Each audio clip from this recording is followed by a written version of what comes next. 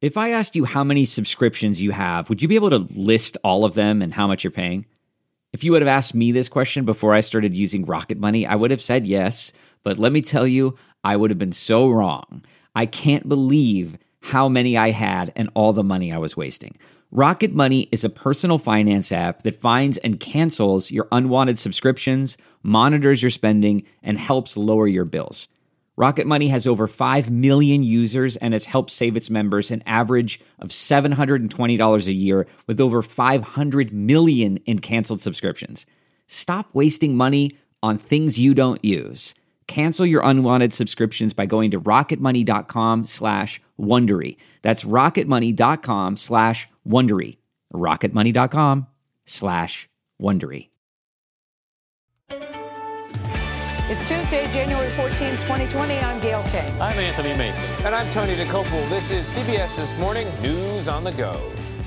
We're going to begin with this. The Democrats holding 2020's first presidential debate tonight in Iowa, where caucus goers will make their picks in less than 3 weeks. The debate stage, it's all set, and it's the smallest group of candidates, just 6, to appear in any debate so far. The newest poll in Iowa shows this, that Joe Biden is jumping to a small lead over his closest competitors. He's up 5 points from that same poll back in November. Now, 2 of those contenders, Bernie Sanders and Elizabeth Warren, have been longtime allies, but now, for the first time, they're going after each other in public. Warren claims that Sanders told her he did not believe a woman could win the presidency. Ed O'Keefe is in Des Moines, the site of tonight's debate. Ed, good morning. I think things are going to get interesting tonight. How did all this start between Warren and Sanders? Yeah, we'll see, Tony. Good morning. The feud centers around a conversation that Sanders and Warren had in late 2018. The two like-minded New England liberals are known to be close buddies in Washington and have had plenty of opportunity over the past year to attack each other. Their campaigns have declined to do so until now. So, yes, I'm with Bernie on Medicare for all. The partnership on display at previous debates might now be a thing of the past. In his statement last night, Warren described how she and Sanders met in December 2018 to talk about topics including gender and the presidential race. I thought a woman could win, Warren's statement reads. Sanders, she says, disagreed. Sanders called earlier reports of his comments ludicrous, and they contradict what he has said publicly for years. In my view, a woman could be elected president of the United States. Tensions first flared over the weekend when Politico reported on a Sanders campaign memo that told volunteers to say that Warren only appeals to wealthier voters and won't be able to expand the base of the Democratic Party. Sanders denied the reports. I have never said a negative word about Elizabeth Warren, who is a friend of mine. And Warren shot back. I hope Bernie reconsiders and turns his campaign in a different direction. Here in Iowa, polls continue to show a close race. This is a real toss-up. Multiple surveys put former Vice President Joe Biden, Sanders, and Iowa, I think you're going to make me the next president of the United States. Former South Bend, Indiana Mayor Pete Buttigieg in a statistical tie. Those numbers helped force New Jersey Senator Cory Booker out of the race. I can't wait to get back on the campaign trail and campaign as hard as I can for whoever is the eventual nominee. Booker also says a lack of fundraising in the upcoming impeachment trial factored into his decision. He was one of nearly 30 candidates in the most diverse and largest field of candidates ever. Just a dozen remain, and just 6 will appear on stage at the debate tonight. Tony, all of them are white. And less diverse as we go. Ed, thank you very much. And ahead, a quick programming note. Senator Cory Booker will join us here in Studio 57 to discuss why he suspended his campaign and who he thinks can carry out his vision. Sources tell CBS News the articles of impeachment against President Trump could be delivered to the Senate as soon as tomorrow, and the impeachment trial could start next Tuesday. Nancy Cordes is on Capitol Hill, where House Speaker Nancy Pelosi meets with fellow Democrats this morning. Nancy, what should we expect to hear from that meeting? Well, we should learn more, Anthony, about Speaker Pelosi's timeline for naming House impeachment managers who would then walk the articles of impeachment from the House to the Senate for the trial. We think that process will take place within the next couple of days. And here's what it looked like back in 1999 when 13 House Republicans were named as impeachment managers. And then they essentially served as the lawyers for the prosecution in the Senate impeachment trial of President Clinton after walking the articles across the Capitol, as you see there. Now, who will the managers be this time? We don't know. That's up to Speaker Pelosi. But we do know that the chief lawyer for the defense will be White House counsel Pat Cipollone. And there has been some debate over whether the defense team should be supplemented with some of the president's top defenders in the House, like Ohio's Jim Jordan and North Carolina's Mark Meadows. But some Senate Republicans think that bringing in those House allies would be a mistake, that it would contribute to,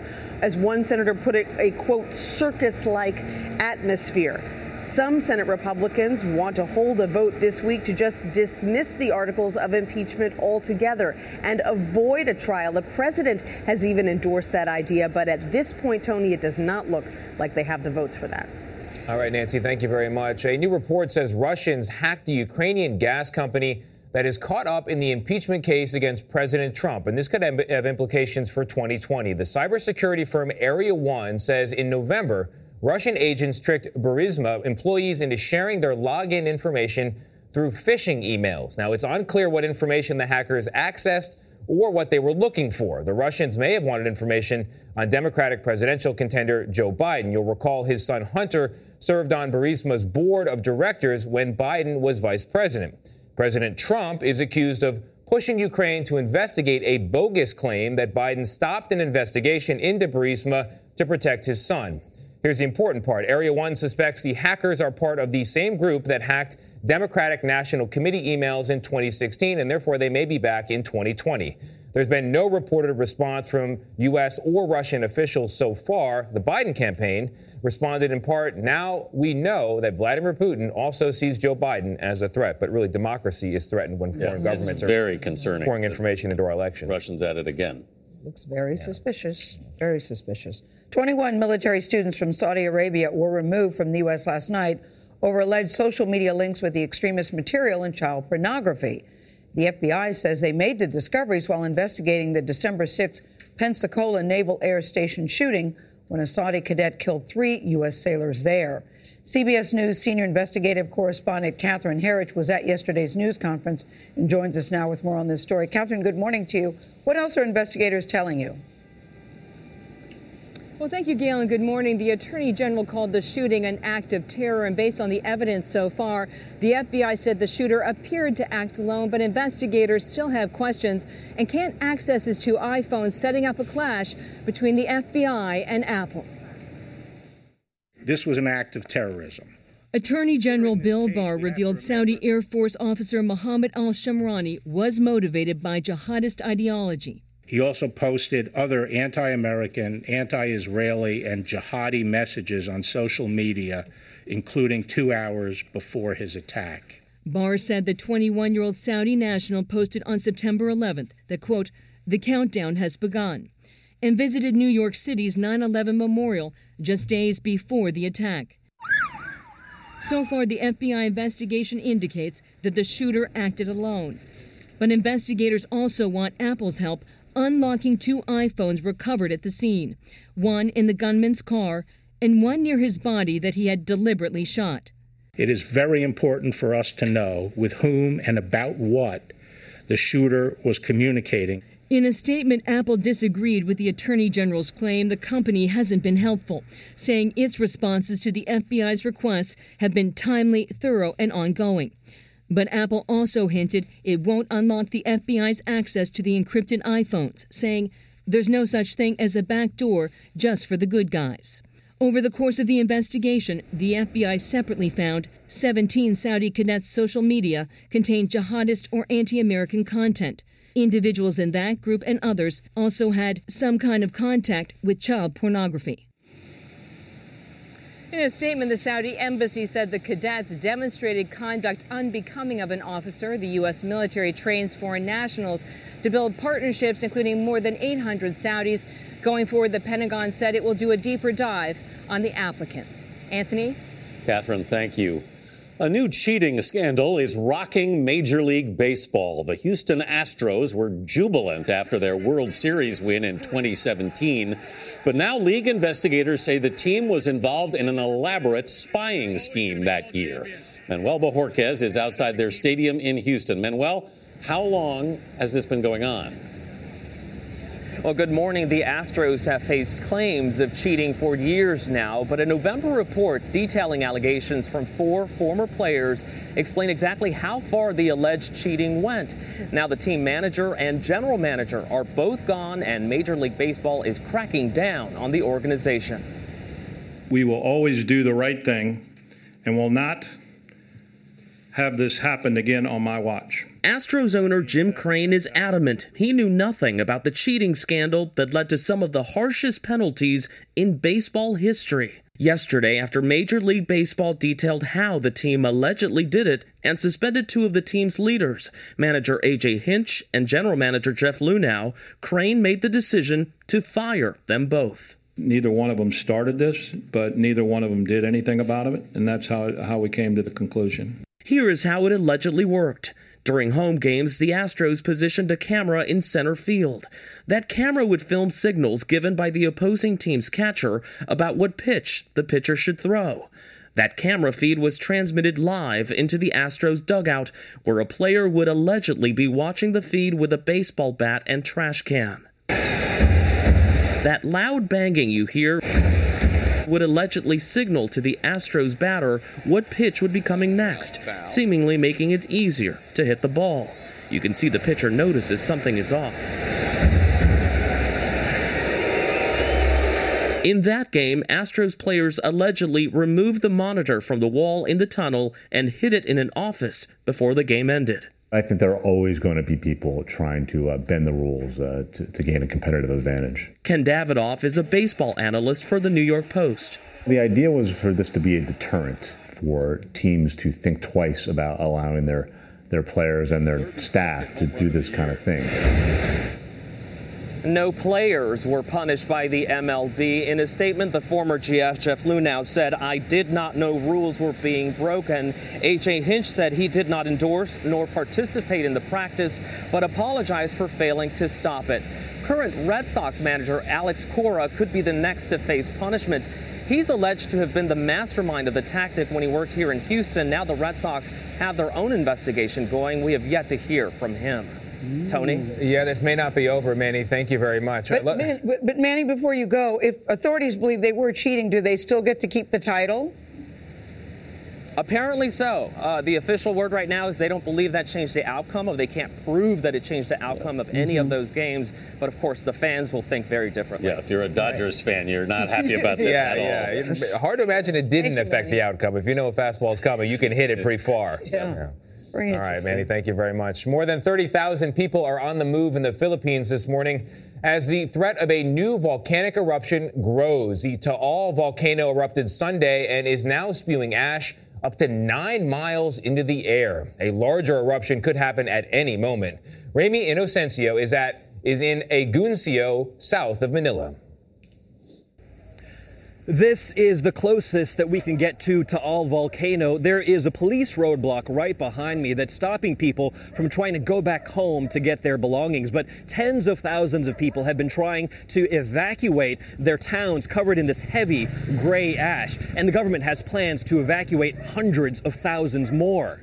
That's because the volcano, which exploded Sunday with a 9-mile-high plume of ash, steam, and rocks, is now at alert level 4 of 5. That means officials think a hazardous eruption is imminent for this popular tourism and farming region. It's already been spewing fountains of red-hot lava half a mile high, sparked its own spectacular lightning storms, turned tropical green vistas gray, and rocked the area with 50 earthquakes in just 8 hours Tuesday.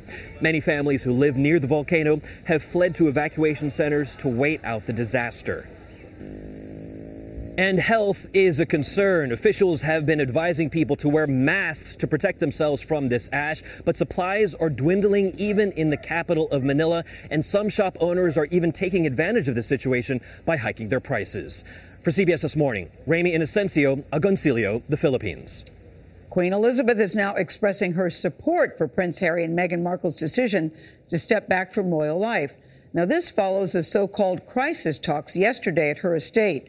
Charlie D'Agata is at Buckingham Palace with more on the story. Charlie, what's the reaction there? Well, there's been some surprise, not by the outcome, which many thought was inevitable, but surprise at the personal tone of the Queen's statement. The biggest family crisis to hit the House of Windsor in decades was never going to be resolved inside of 3 hours. But Harry and Meghan's request to step down as senior members of the royal family has been approved by the boss, if reluctantly. Following what the Queen described as constructive discussions came an unprecedented personal statement offering her full support. Although we would have preferred them to remain full-time working members of the royal family, we respect and understand their wish to live a more independent life as a family while remaining a valued part of my family. But there will be a period of transition where the couple will split their time between Britain and Canada. Meghan is already there with baby Archie. A time to resolve what the Queen calls complex matters, like will Prince Charles still chip in with financial support? What does transatlantic security look like? And how exactly do they plan to be financially independent?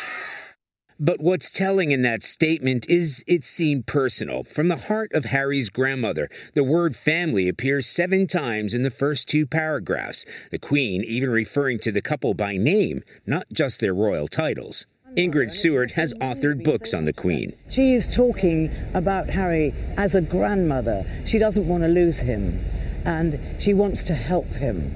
And she understands how difficult it is for people marrying into the royal family.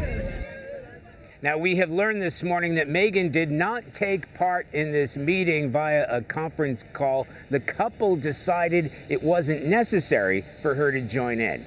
Anthony? Charlie D'Agata with the drama at Buckingham Palace. Thanks, Charlie. Thank you for listening to the CBS This Morning podcast. Be sure to subscribe to get your morning news in under 20 minutes and daily podcast originals. You can watch the CBS This Morning broadcast Monday through Saturday from 7 a.m. to 9 a.m. on your local CBS station or live on the CBS All Access app. Hey, Prime members, you can listen to CBS Mornings on the go ad-free on Amazon Music. Download the Amazon Music app today. Or you can listen ad-free with Wondery Plus in Apple Podcasts. Before you go, tell us about yourself by completing a short survey at Wondery.com/survey. Look around. You can find cars like these on AutoTrader, like that car riding your tail. Or if you're tailgating right now, all those cars doubling as kitchens and living rooms are on AutoTrader too. Are you working out and listening to this ad at the same time? Well, multitasking pro, cars like the ones in the gym parking lot are for sale on AutoTrader. New cars, used cars, electric cars, maybe even flying cars. Okay, no flying cars, but as soon as they get invented, they'll be on AutoTrader. Just you wait. AutoTrader. Get one of the most successful broadcasts in television history on your schedule with the 60 Minutes podcast. Hard-hitting investigative reports, news, and culture maker interviews, and in-depth profiles are waiting for you in every episode. Listen to 60 Minutes ad-free on Wondery Plus.